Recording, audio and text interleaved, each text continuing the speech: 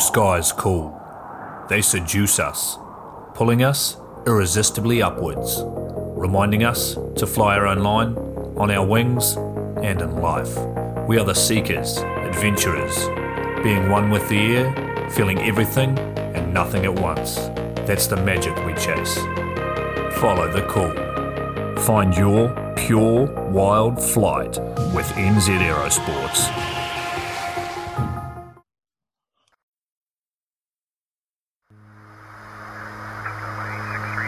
Coming straight from the cockpit, it's another episode of Lunatic Fringe with the fucking pilot.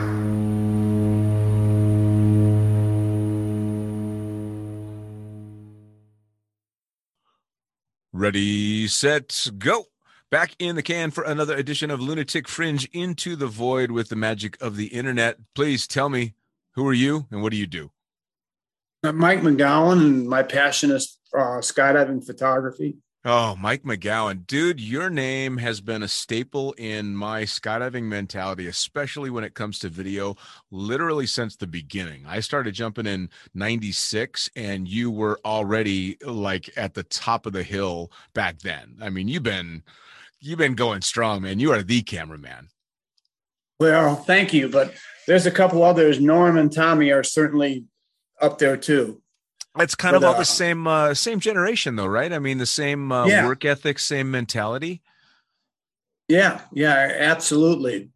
We set the bar for each other, trying to make each other do a little better in between us. You know, Sure. A lot of people thought that we were in competition with each other, and the farthest thing from the truth. Norm and Tom are real good friends of mine, and we work hard to help each other. And that's the way it should be, right? I mean, one of the things that we always talk about on the podcast is how amazing the community is, and competitions for the competitions. The rest of it's just time to share. Brother and sister stuff. Exactly. Yeah, man. Yeah, so, that's one of the things that. Go ahead. No, go ahead. One of the things about this sport is the community.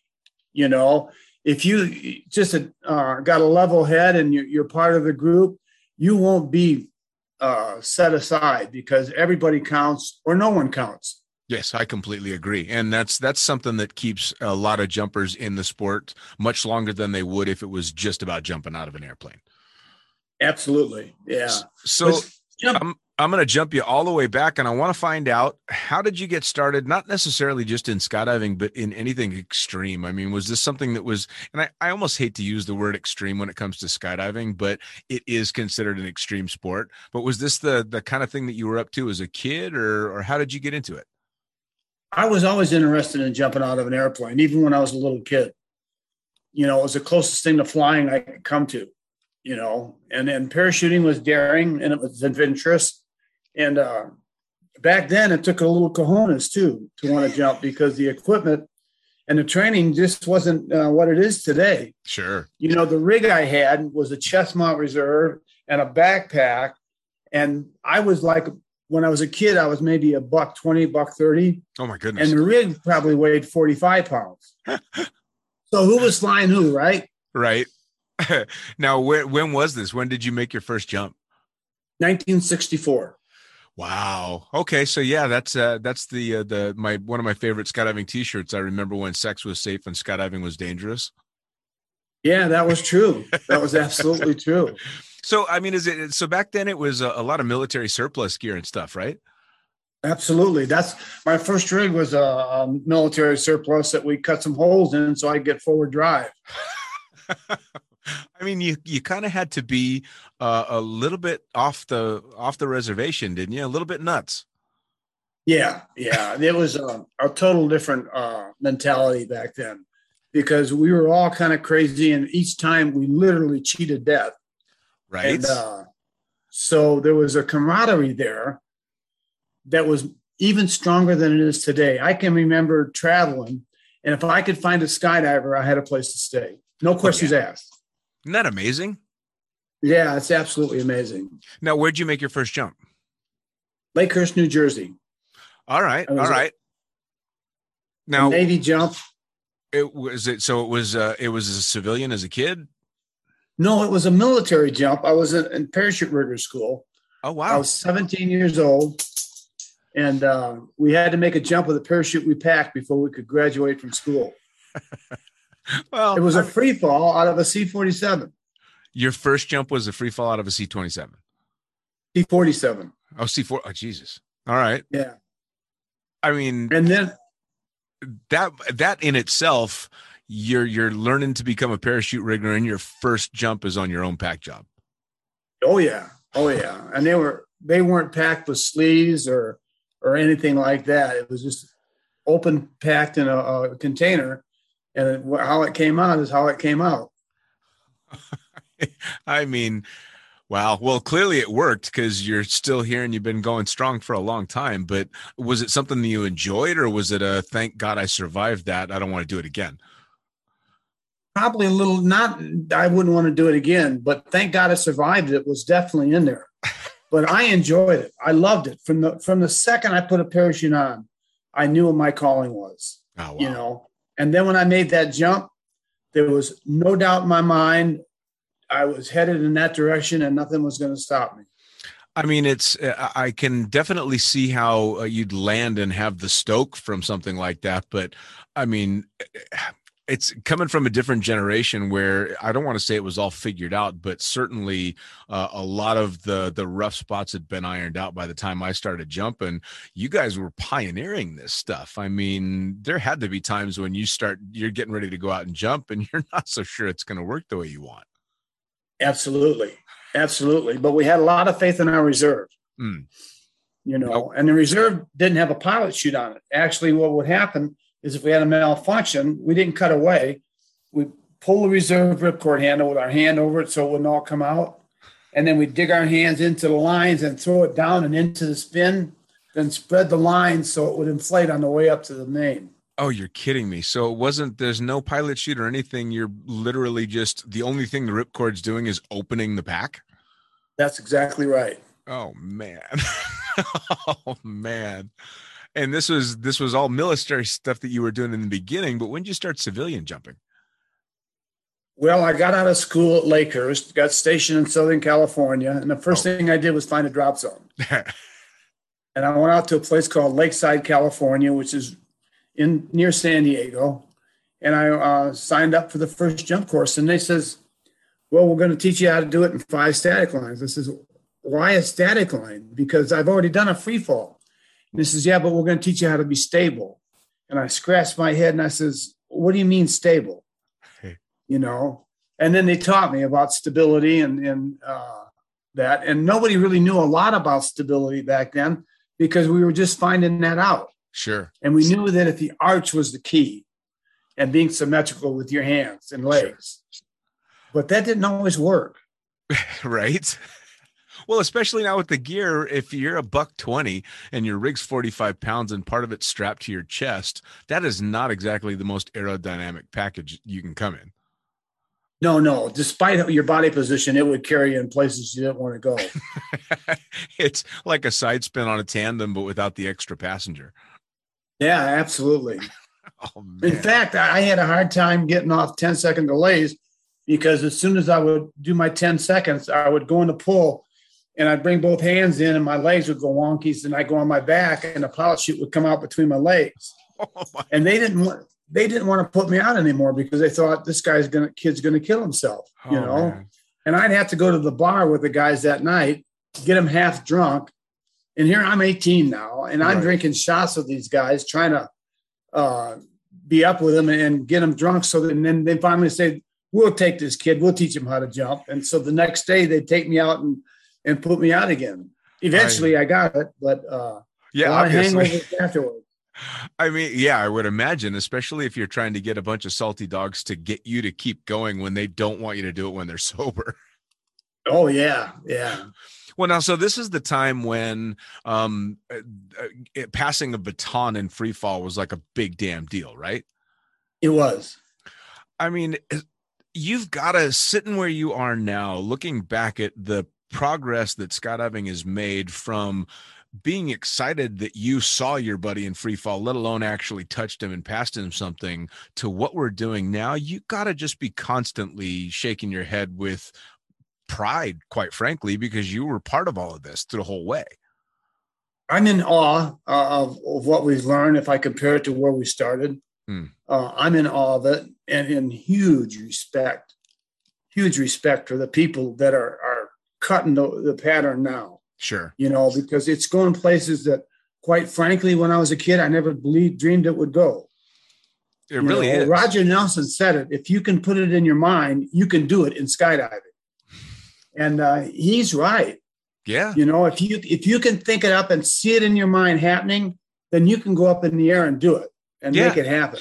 Oh, I completely agree. I mean, the stuff that's happening now is stuff that I wasn't even really daydreaming about. And I started jumping substantially after you did. And I'm constantly floored by how easy the next skydiving generation seems to make it look, and in awe.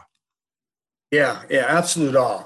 There's a lot of great people out there right now doing a lot of great things. Oh, yeah. Well, and one of the cool things about the sport, too, that I think is different than a lot of other sports is the previous generation, so to speak, isn't angry or bitter that somebody's doing something more than them. They have huge pride in that fact.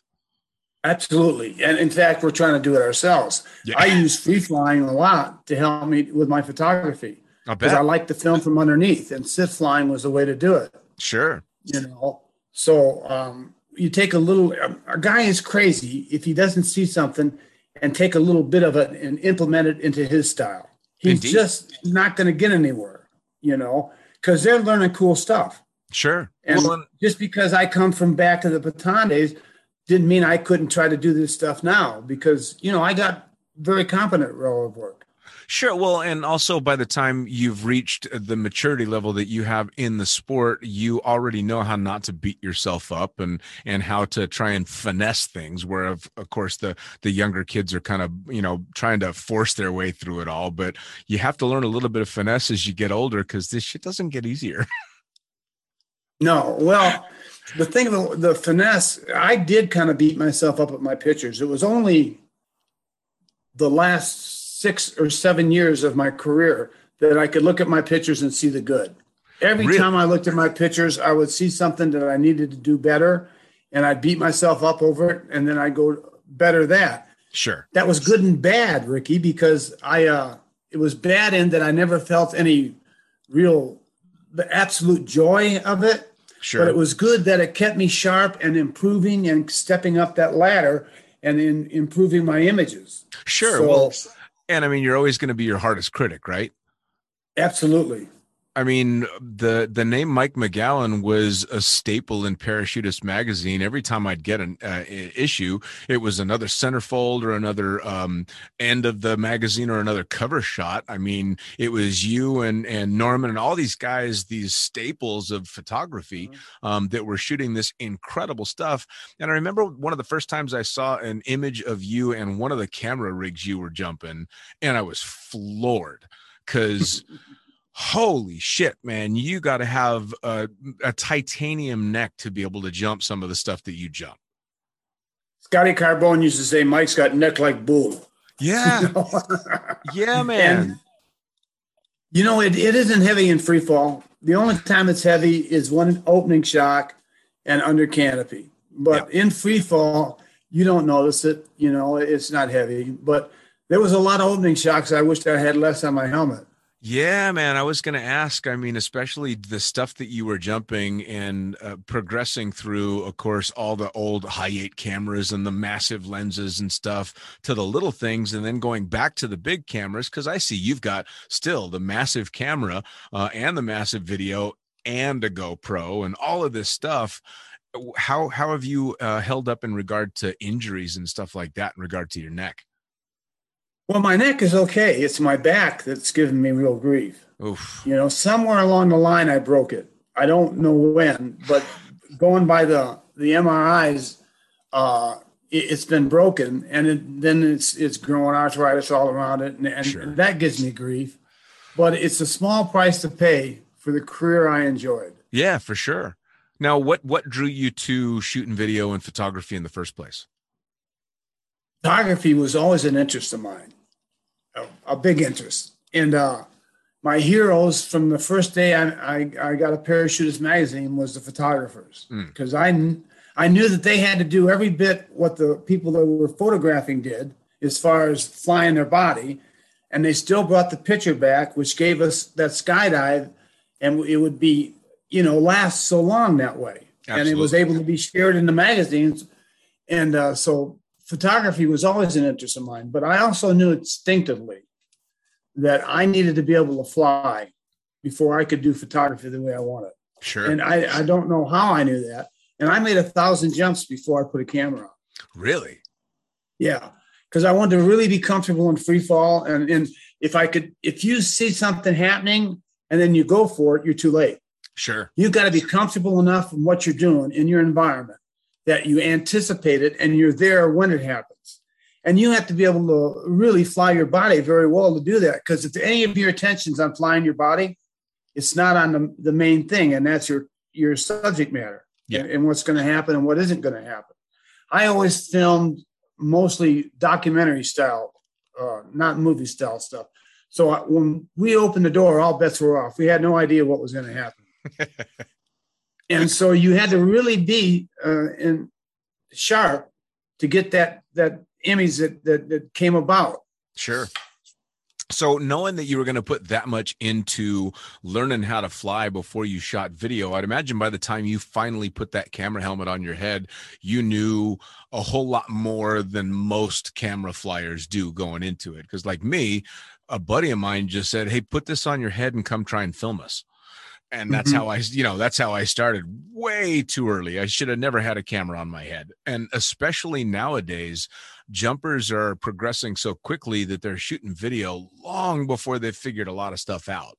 But you must have had a really good grip on things by then. So when you started shooting video, was it right out the gate, having a blast doing all kinds of different stuff?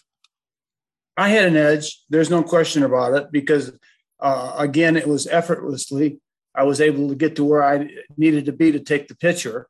And I was very interested in photography and studied it. Oh, my God, I studied it. Never went to school for it, but I studied pictures, and then I'd take a look at it and see, now, what did I do right that got that shot? What did I do wrong that kept me from getting the perfect shot? That perfect shot, we're always going for it. But in 35 years of photography, I don't think I've ever got the perfect shot. Said by a true artist, though. That's exactly what you're going to hear from someone who knew in their mind what they wanted, and then they see the finished product and it's just not quite there. But everybody else is floored. I mean, the stuff that I've seen from all these years that you've shot, to me, they seem absolutely flawless. Well, that's where it's supposed to be, Sure. In fact, in parachutists, I had 54 covers, I think, on parachutists, 54. Which I think is some kind of record. And every cover, I was happy to get the cover. Oh, my gosh, I was ecstatic. But every cover, I look at it and say, God, if I would have just done this or done that, it would be so much better for my friends to see. Sure. Now, when you started shooting, obviously, this is long before the digital age and it's film. So how would you be able to know what you were going for on one particular jump and then be able to analyze that roll of film that you had to either, take to the store or send off to get developed? That's a big gap in between the time that you've done these jumps and the time that you see the photos. So were you taking notes, or it was just that well ingrained in you?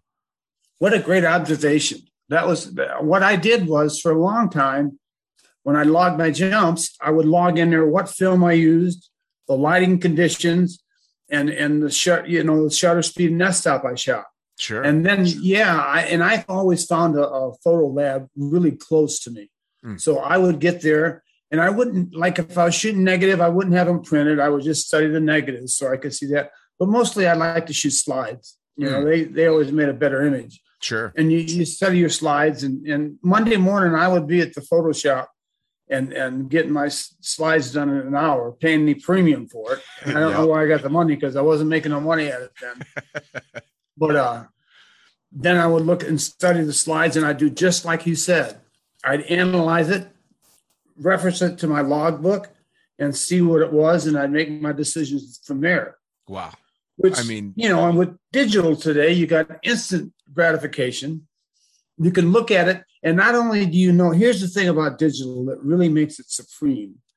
When I shot with film, By the time I got to look at my slides, even though it was the next day, I didn't know, Ricky, what I was thinking when I made that decision. Sure. Now, when I get digital images, I can get down land and I can look at the image and I know not only what I liked and didn't like about the shot, but I know what I was thinking that made that decision to get that shot that way. How amazing and I could is that? adjust my thinking, and so to be able to do that, to be able to almost instantly edit in your mind what you've just shot, because you're talking about, the 2 minutes since the time you hit the shutter release for the last time. And now you're on the ground looking at that image, and to be able to still be in that headspace. How cool is that? Oh, it's great. My photography went up exponentially. Sure. When digital came along, Man, my ability to grow and improve my image, it grew exponentially. And that really helped. I mean, I don't see that as a crutch. I see that as a tool. Oh yeah, absolutely. Now, was it always still photography was your passion, or was it a mix between video and still? First, it was still photography. But very shortly afterwards, I decided to get a video camera, because if you had a video camera, even though you had a chest-mounted recorder, right, and it was a real pain to film with wires going up through your jumpsuit up to the camera on your helmet, it got you free jumps because people really wanted to see their video. Sure. And so I thought, this is the way to get in the air is shoot video. So and even shooting. I was going to say, even then, when you're strapping basically a VCR to your chest to go out and shoot these videos, that's how you got started shooting video. Oh, absolutely. It was a tube camera, and the camera had a tube in it instead of a CMOS. And if you pointed at the sun too long, it burned a hole in the sensor. Oh, no. There was a lot of things that made it challenging. Sure. But it was all the better for us, because my experience is people who get to a certain level, let's say, they don't let challenges get in their way one bit. As a matter of fact, sometimes they rub their hands together and say, I'm going after that one. Sure. Well, that seems to be with all the people that I've looked up to, especially in skydiving, whether it be shooting video or whatever discipline that they're in, the people that get butted up against a challenge are the ones that relish that challenge because they know they're going to have to push themselves harder. Just talking to Cornelia Mihai, one of the major swoop competitors these days, she said she goes to competitions simply to be pushed beyond what she already knows she's capable of, and she can't get that without that challenge. So it had to be the same. Yeah, if you live in your comfort zone, you're never going to improve. Sure. You've always got to be just a little out of your comfort zone so you can keep growing and keep moving forward with your photography. Sure. So yeah, you can't live in your comfort zone. No. You'll stay right there and everything will go right by it. Yeah, no doubt. Now, when you started working in the sport, how did that transition come about? Was it just literally by you had the equipment and you started shooting videos and it worked its way into a job, or did you kind of carve your own space out? Carved my own space out. At first I was rigging. I worked at Macklefish Parachute Company and I managed their parachute loft. They went out of business, so I started my own parachute loft and was working there and making a living. And I was doing video and stills on the weekend. Okay. And then George Galloway called me from Dunlap, Tennessee, and asked me if I wanted to come and be his plant manager. And he offered me a wonderful package. So I went there. And I was working there, and that's where I had the money to really get some good photography equipment. Nice. And I find myself more and more interested in the photography and less interest in the rigging. And rigging was one of my passions too. So finally, I told George, I said, George, I'm moving to Florida. I've got to give this a try. And there was not really anybody making a living at that time. And as you said, I had to carve my own way into it. Like there was no such thing as a tandem video when I started out. And I invented the tandem video and made it look like a documentary. Sure. And that way it was a marketable product and you could sell it, The tandem videos that they're shooting today still very much mirror what you designed. They do. And I'm very proud of that. Yeah. As long as you keep the subject matter, the tandem passenger, as the star. Sure. of your show, and you conduct yourself accordingly, you'll really do all right. We actually talked about that before the podcast, and I had told you a brief story about my time at Cross Keys, where at one point the tandem student simply worked out to be a prop for the camera guy and the tandem instructor to have fun with, and that I have always looked back and regretted some of those jumps because they weren't my jump. They were that tandem student's jump, but we didn't act that way. But you came up with a very set way of things, in a way to handle shooting a tandem video and dealing with the students that is still the hallmark today.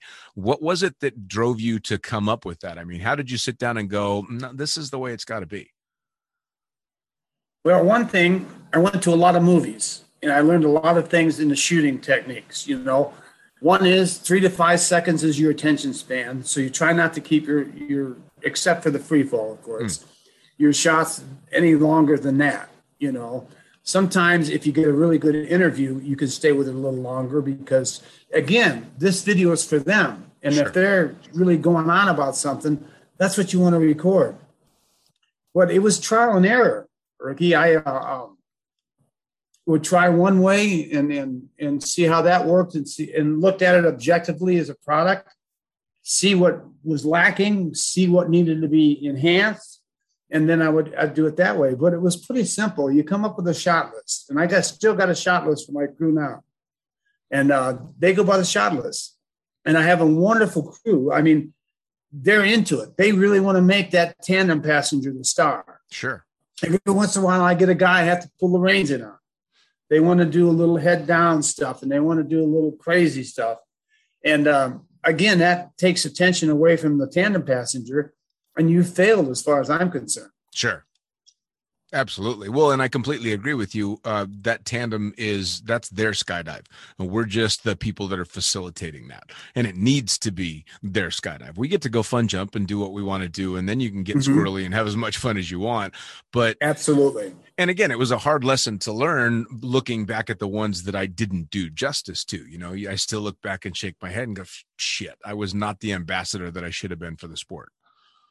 But you learned. Yeah. And that's what counts. You learned. Absolutely. So you start out shooting video in Florida and clearly it started working because were you running did you start running a concession there or did you end up? No, I didn't run a concession.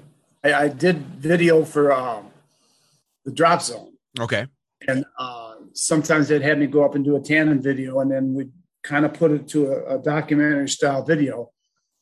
And that worked pretty good. But I'll tell you, people like Bill Booth and Ted Strong gave me work on test jumps.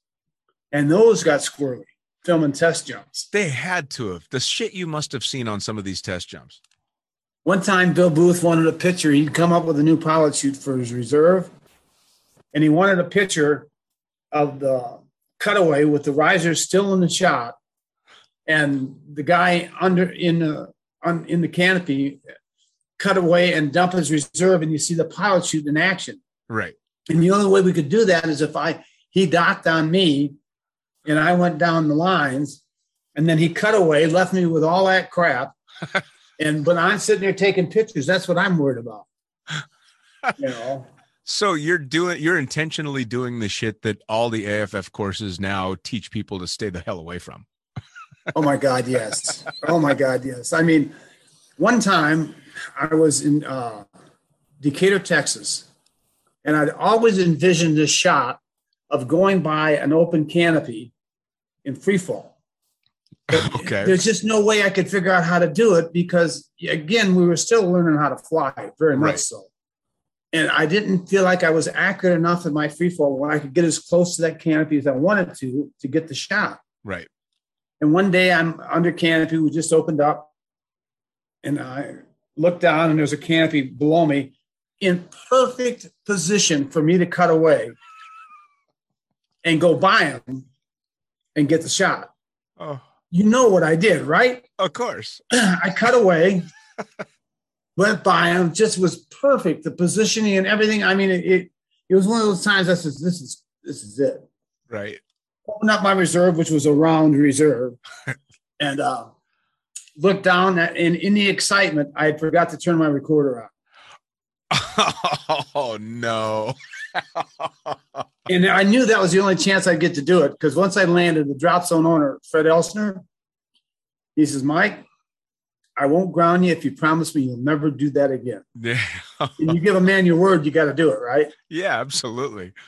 So I says, yeah, I didn't want to be grounded, so I gave him my word, and it was the only chance I had at getting that shot. I mean, I got to say it. That's a pretty good fuck up right there, to intentionally chop a good main for a pretty intense reason and not have the camera on.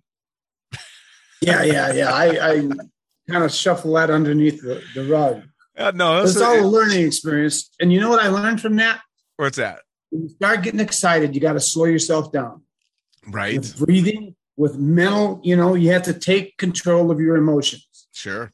And then you do things methodically instead of erratically. Well, that's kind of. I learned. Go ahead. I learned a very important lesson there, and it really paid off in a lot of other stuff that I did. When the pressure was on, like filming a world record, and if you don't get the picture, the record don't count. Oh, yeah, that's a little pressure. I put myself in a mindset where I was methodic about it. I lent towards my confidence in my past performances, and took it under those conditions. Sure. Now, were you ever? Do you ever get any requests like, "Hey, we're going for this shot," or we want this? Especially if you're jumping with Bill Booth and Ted Strong, you had to get some requests that you're sitting on the ground going, "Are you kidding me? You want me to do what?" Well, the docking, being docked on, and having them cut away. How the hell did that conversation happen? I mean, how many drinks were there before he could approach you with that request?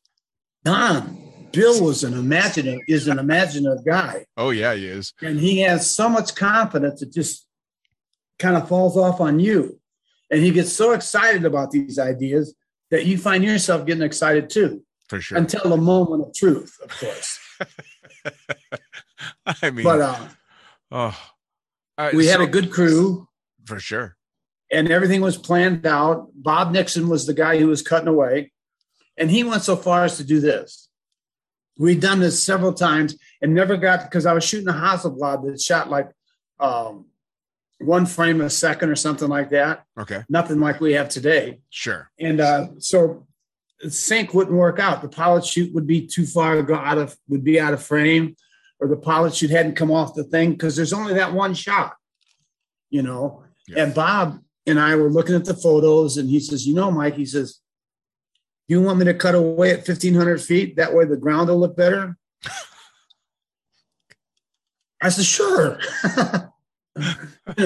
He had a tertiary parachute on the front, which you could get out in a heartbeat. Sure. So the shot that worked was the one where he cut away from 1,500 feet. I mean, leaving you with a big bag of shit. I keep flashing back to the movie Drop Zone, where in the movie, of course, they rap each other like that's something that Scott Evers were doing all the time. But you actually were doing that. Yeah. I got rapped really bad one time. Oh man. And I'm assuming you had a whole bunch of camera equipment on as well. Sure. I had a Hasselblad, I had a Leica, and then I had a video camera. And an extra parachute. Chest recorder. And an extra parachute. Yeah. No, I only had 2 parachutes. No, I mean the one that wrapped you. Oh, yeah. I had an extra parachute. That's right.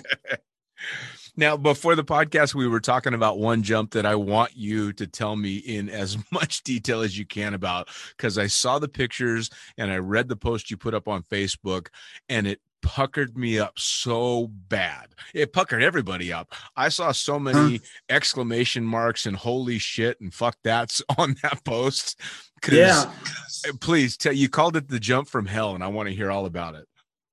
Okay. It was at your old home, Cross Keys. Yeah. And I was filming a tandem. And what had happened was we had Packers, because we got put on a turnaround so fast that we couldn't pack for ourselves. So we had to edit. And by the time we got done editing, we ran to the parachute and then started doing our interview from there. Yep. I had a teardrop container, and it was real subject to making it a hard pull on the pin if you didn't leave enough slack out on the top side of the bridle. Okay. Because it would pull on the bridle tucked in underneath the rig, and it could actually, you could pick the rig up that way. Wow. So the packer I had was a girl, and every time I made a suggestion on what she should do for me, she would get into tears. So I didn't tell her about this pulling a little slack out. I get down from a load. They meet me at the landing area with this rig. I put it on, don't think anything about, forgot all about the slack and that caused me a pilot shoot and tow. So I got a pilot shoot and tow, and I cut away, dumped my reserve. Well, about the time I cut away and dumped my reserve, almost simultaneously, the main came out. The main caught the left main riser, caught the slider on my reserve, and slowly pulled the slider up to the stops of the reserve. Yep.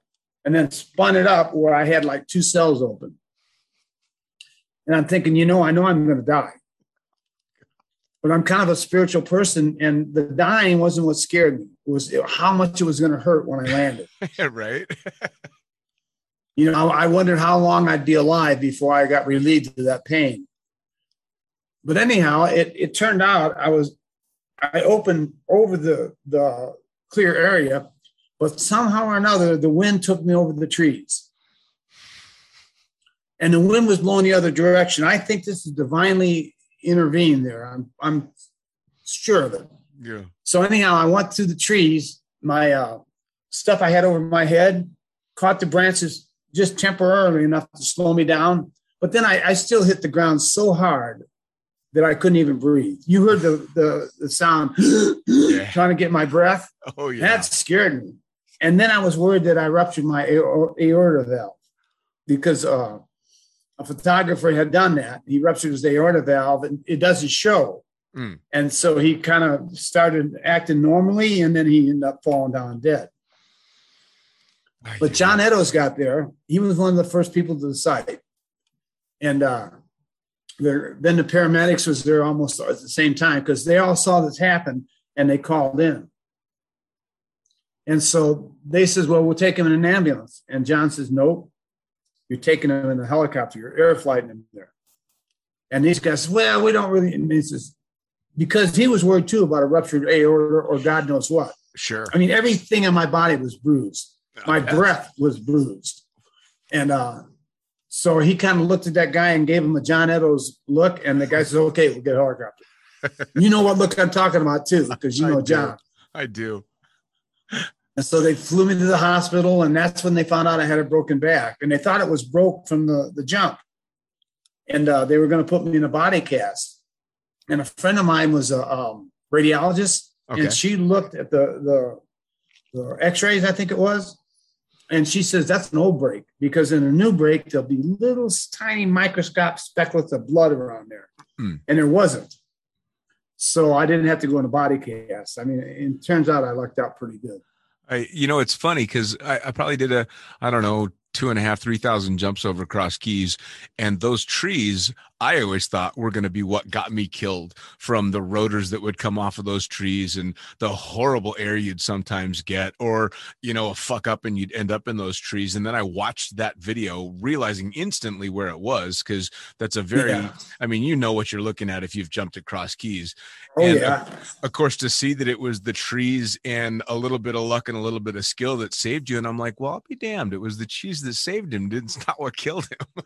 Yeah. The trees in this case turned out to be a lifesaver. Man, oh man. And the funny thing was, I went back out to the site where I landed. I actually got a piece of the branch in my shed right now. Because really?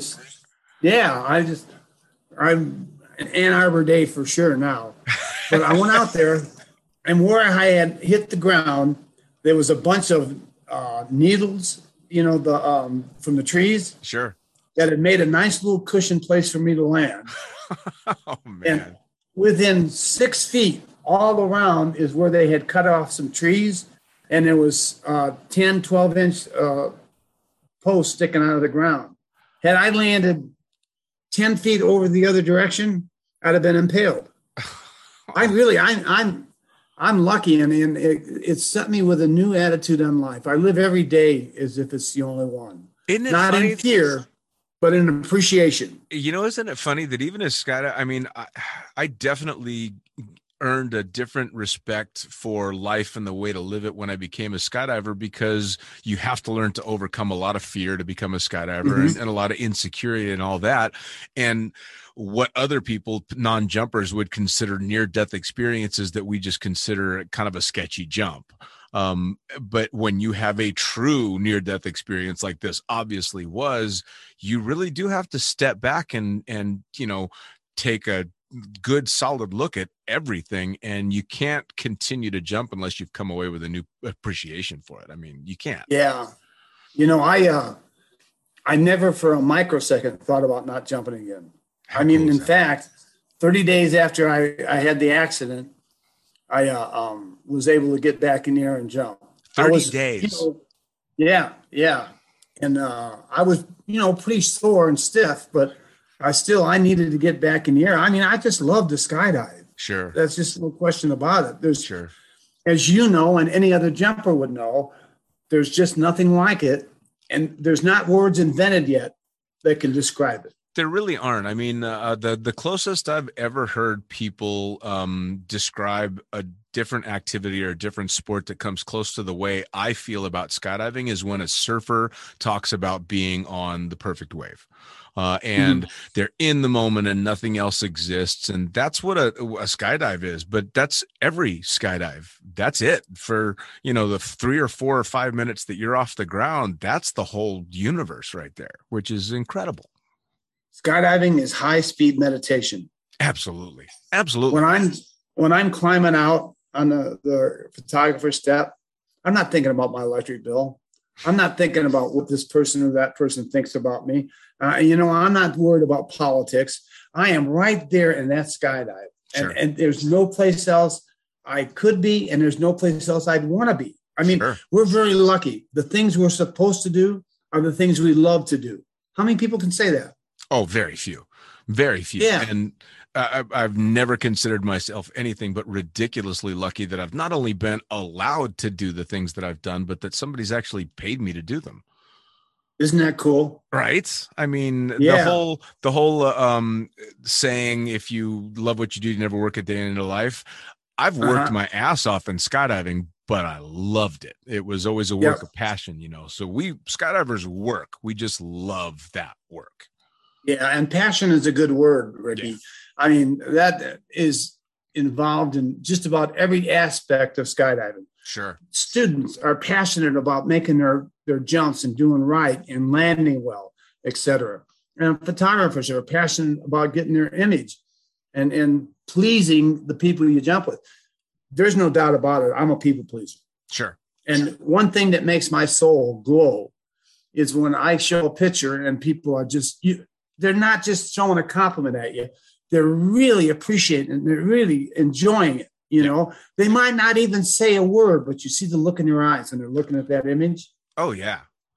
Well, that's why looking back on my time working full time as a jumper, both as a tandem instructor and a cameraman, out of all the types of jumps that I've ever done, those will always be my favorite. And those will always be the biggest memories for me, because I got to give to some random guy or girl that little taste of something that we get to enjoy all the time. And you watch them just forget who they were trying to be and just become this whole new person for just this little bit of a minute. And you show them this whole other life. And it's amazing.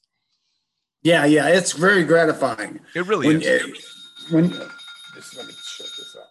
When you do a tandem video, for example, and that person gets to relive that tandem, and part of that jump was sensory overload. Yeah. They went through it, but you ask them what they did, and they can tell you this and they can tell you that, but not much of it, and some of it isn't even accurate, Sure. And then they get to look at their video and see themselves in it. They light up. They just light up, and then they got to show it to everybody. Absolutely. which, by the way, is great advertisement for the drop zone. Exactly. I mean, one of the reasons that I took one of my good friends out to a specific drop zone to do her AFF was because your video concession was there, and the work that was coming out of there was just spectacular stuff. And you're like, oh, well, this is clearly where we're going. In fact, how did you end up transitioning out to Arizona when you were in Florida? Or did you go from there to there? No, I was in Florida, and the drop zones, there used to be Zephyr Hills drop zone. And then they also came out with Skydive City because there was a disagreement between management, between some of the high caliber jumpers. And it made things kind of rocky. And that thing that we love about camaraderie in that was challenged. Sure. And that wouldn't got me out of there for sure, because I loved Florida. But then I was doing a boogie circuit, and I was in Iowa at the Couch Freaks. Okay. And Larry Hill, who has been a friend of mine before that, I did some projects for him when he was at Coolidge. And we were sitting down at a picnic table eating a hot dog and talking about the things going on. And he started telling me, he says, well, I'm opening a new drop zone. I said, really, Larry? Because I knew enough about Larry that he was a doer, mover and a shaker for sure. And he explained to me what he's doing. He says, what I need is somebody to set up a video booth for my tandems, because I think that's the best advertisement there is. And a light bulb came on. This is a big change. And I says, Larry, I think I could do that, and I would like to do it. And he says, well, this is what I'll need. And he named off the things. And then I told him the things I needed in turn, and we shook hands on it. This was 30 some years ago. And we have worked together for 30 years, and things we couldn't comprehend, we were presented with. Sure. And that handshake is held strong all the way through. How amazing is that? Yeah, you can't do that out in the commercial life. No. You'd have to have 10 contracts written and sealed and notarized and everything. Well, but it's still, skydiving is still, even today, a small enough community that reputation and promise means a lot. Oh, it sure does. Right? I mean, if you burn yourself in skydiving nowadays, especially with social media, man, you're fried. There's no way. Yeah. You got to stand true to your word, and you've got to try and be doing things the right way, or you'll burn your reputation, and that's it. Quickly, very quickly. And I worry about the people that get misunderstood and they get fried, but I don't worry about the people who fry themselves. Sure. Sure. Not keeping your word, being over friendly with the female students and things like that. Sure. I mean, that's getting out now. And those kind of things, it's great because we're becoming a self-cleaning sport. Sure. Oh, absolutely. Well, and it's so, skydiving has gone from so fringe, hence the name of the podcast is Lunatic Fringe. It's gone from so fringe to so accepted by the mainstream, and very much a part of mainstream when you talk about tandems and stuff, that we have to be held to a higher standard now. Oh, yeah. Yeah, we absolutely do, because we're working with the public. And we have a responsibility. They come out to make their tandem, and it's likely the only parachute jump they'll ever make. Sure. And it's up to us to give them every opportunity to enjoy that jump. Some of my video people get a little bored with what they're doing, and they want to get a little on the wild side. And I tell them, I says, it's getting boring to you, and that's good, but it is not boring to that tandem passenger. Right. He, for the first time in his life, has just exited an airplane. And he don't need nobody coming up and slapping him on the hand or flying upside down or putting his feet in his hands. Yeah. What he needs is documentary of that experience that he had. For sure. And nothing to take away from that. I guess I was one of the very lucky ones that, because I shot, I don't know, maybe 3,000 tandem videos, and then I took about 8,000 tandems, but I never got bored of it. Yeah, I'm done throwing drogues, man. Oh, that's the last of my drogue days are gone. I just had a big surgery to fix my neck because my neck isn't made out of titanium. Oh, wow. No Yeah. neck like bull, huh? No neck like bull for me, no. But I was lucky when I was doing it all because I never got bored. I just fed off the energy of those tandem students. And I had so much fun trying to play junior psychiatrist or psychologist, I should say, and figure Mhm. out what's going to work to make this student the most comfortable to have a great experience. And it was always a fun puzzle. And I'm lucky. I never got bored. You described a professional to me, is what you just described. And that's what my video people are, professionals. Nice. And their job is to make that person look as good as possible. Sure. And in conjunction, it has to be filmed right. You know, Sure. you've got to have composition, and you've got to play your lighting. And you're right. The video guy has to be somewhat of a psychologist too. What do you say to him during their interview that's going to get this guy psyched up? Sure. You know, you can say something to one guy and it'll make him get scared, and you can say it to somebody else and it'll really get him pumped. Sure. You know, Well, and so the video guy, especially being the one that's in their face, that's the face of that skydive for them. If they're going to lock onto another human being during free fall, it's going to be that guy shooting the video. And like you said before, a lot of the time it's just overload. I don't know how many times I've had tandem students ask me, where were you on the jump? And you smile and oh go, my, yeah. you blew me kisses. So I must have been there somewhere. But it was always fun to see that. And then, of course, you see the recognition come back in, that fear and that, oh, my God, what's going on? And then it's the, oh, my God, this is incredible. And that was always so much fun. That wasn't uncommon for a passenger to say, where was the video guy at? Where was the video guy at? You know? And he was right there, like you said, in their face. Yep. And filming that. So now you took your lifelong career and your passion for skydiving, and besides just shooting the videos and doing the rigging and all this other stuff, you decided you wanted to serve the community itself. So you ran and started working with the USPA. That's correct. You know, I can't jump anymore because of my back and I have a replaced ankle. And skydiving has given so much to me. Sure. So much. It took me from being a drunk, dope addict, alcoholic, and gave me a chance to sober up and find my place. Sure. And so I owe so much to the skydivers. And not only that, I love them. Sure. You know, they're my buddies. They're my family. They're my bosses. They're my subject matter. And the one way I thought I could serve the community best was being a national director. Nice. And it's turned out to be, at first, it was a love-hate thing because sure. Politics, it can be tough. It can be really tough. And then Larry Bagley, who's not with us anymore, but is a great friend. I asked him because he was very good at being a board member and getting things done and serving the membership. And I said, Larry, what can I do so I can get this figured out? He says, vote with your conscience. Mm. And I followed that advice, and it has yet to fail me. For sure. I didn't always win the things that I put before the board, but I knew that my motives and my agendas were in the right place.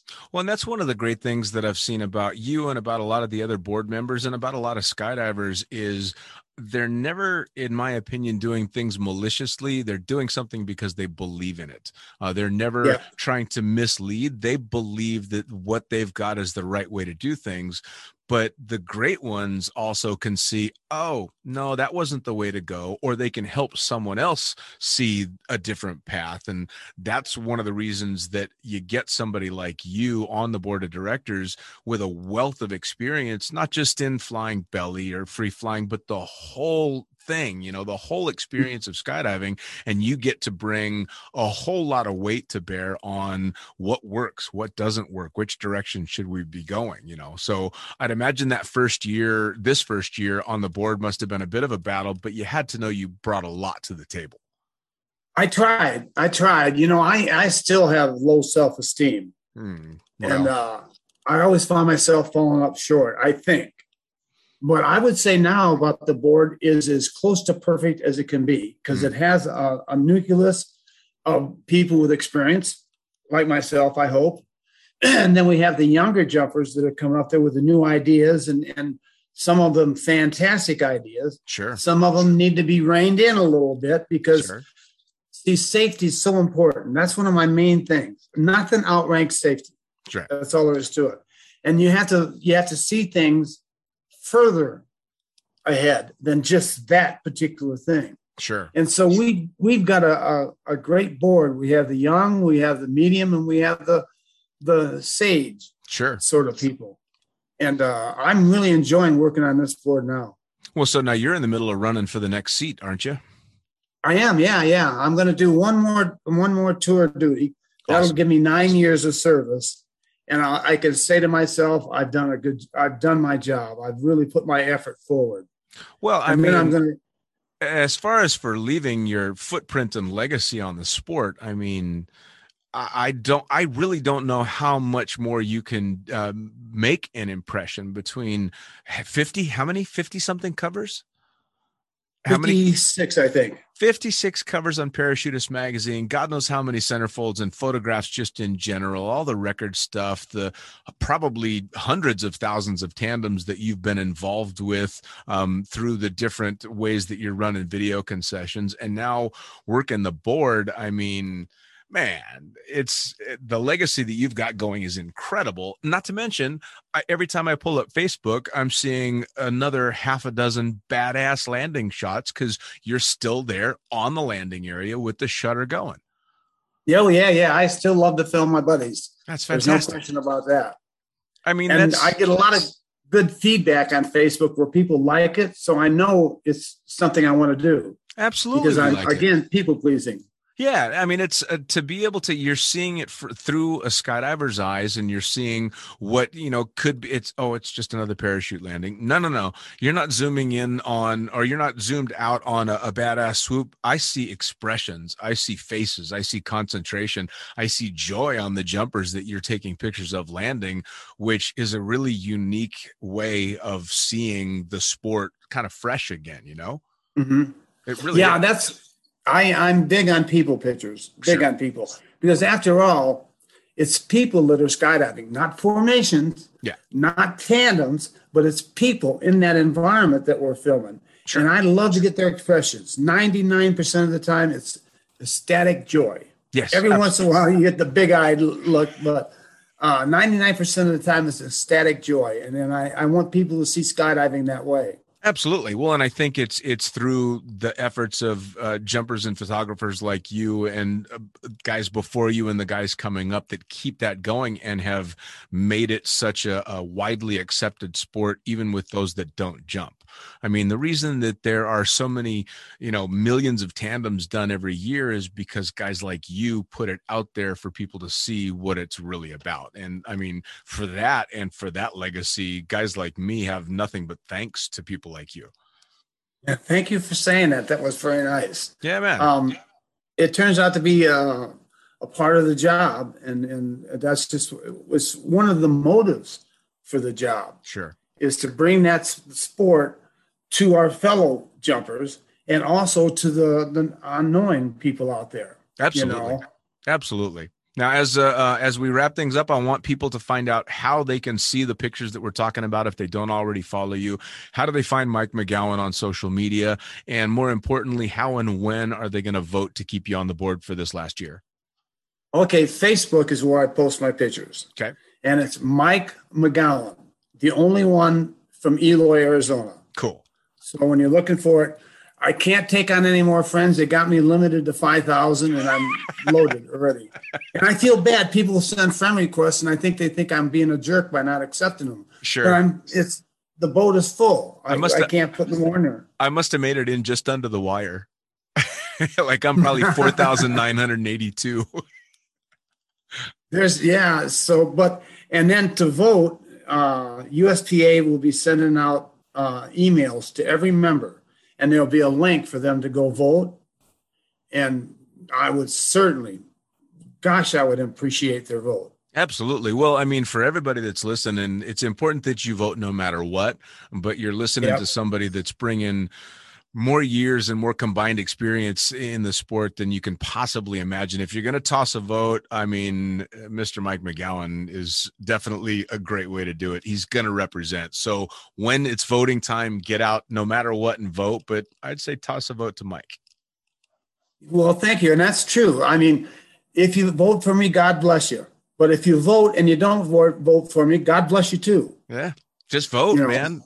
Yeah. Good leadership, and especially with a sport that's changing and evolving as much as skydiving is, it's important to get your voice heard.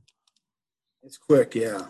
Mike, I cannot thank you enough for taking the time to sit down and talk with me. I'm gonna have you back on. I have to have you back on because I know I've barely scratched the surface with some of the stories that you must have, and I'm gonna want to pull them out of you. There's stories to be told. Please, we're doing this again. I'm not gonna take no for an answer.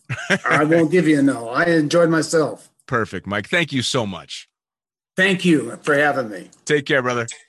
Okay. Bye-bye.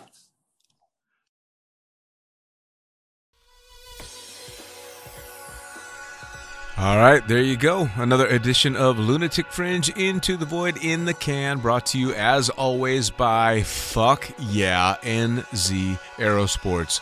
Brought to you by Pussfoot.com, the Extreme Sports Collective. Summit Parachute Systems, Jarrett Martin, the family, Kick-Ass Pilot Rigs, Badass Rigging Courses, Summit Parachute Systems. Also in association with Dirty Habits and me, the fucking pilot. You can find me at thefuckingpilot.net or theprincesspilot.com. They all take you to the same place. You get all the podcasts and the books. See you next time.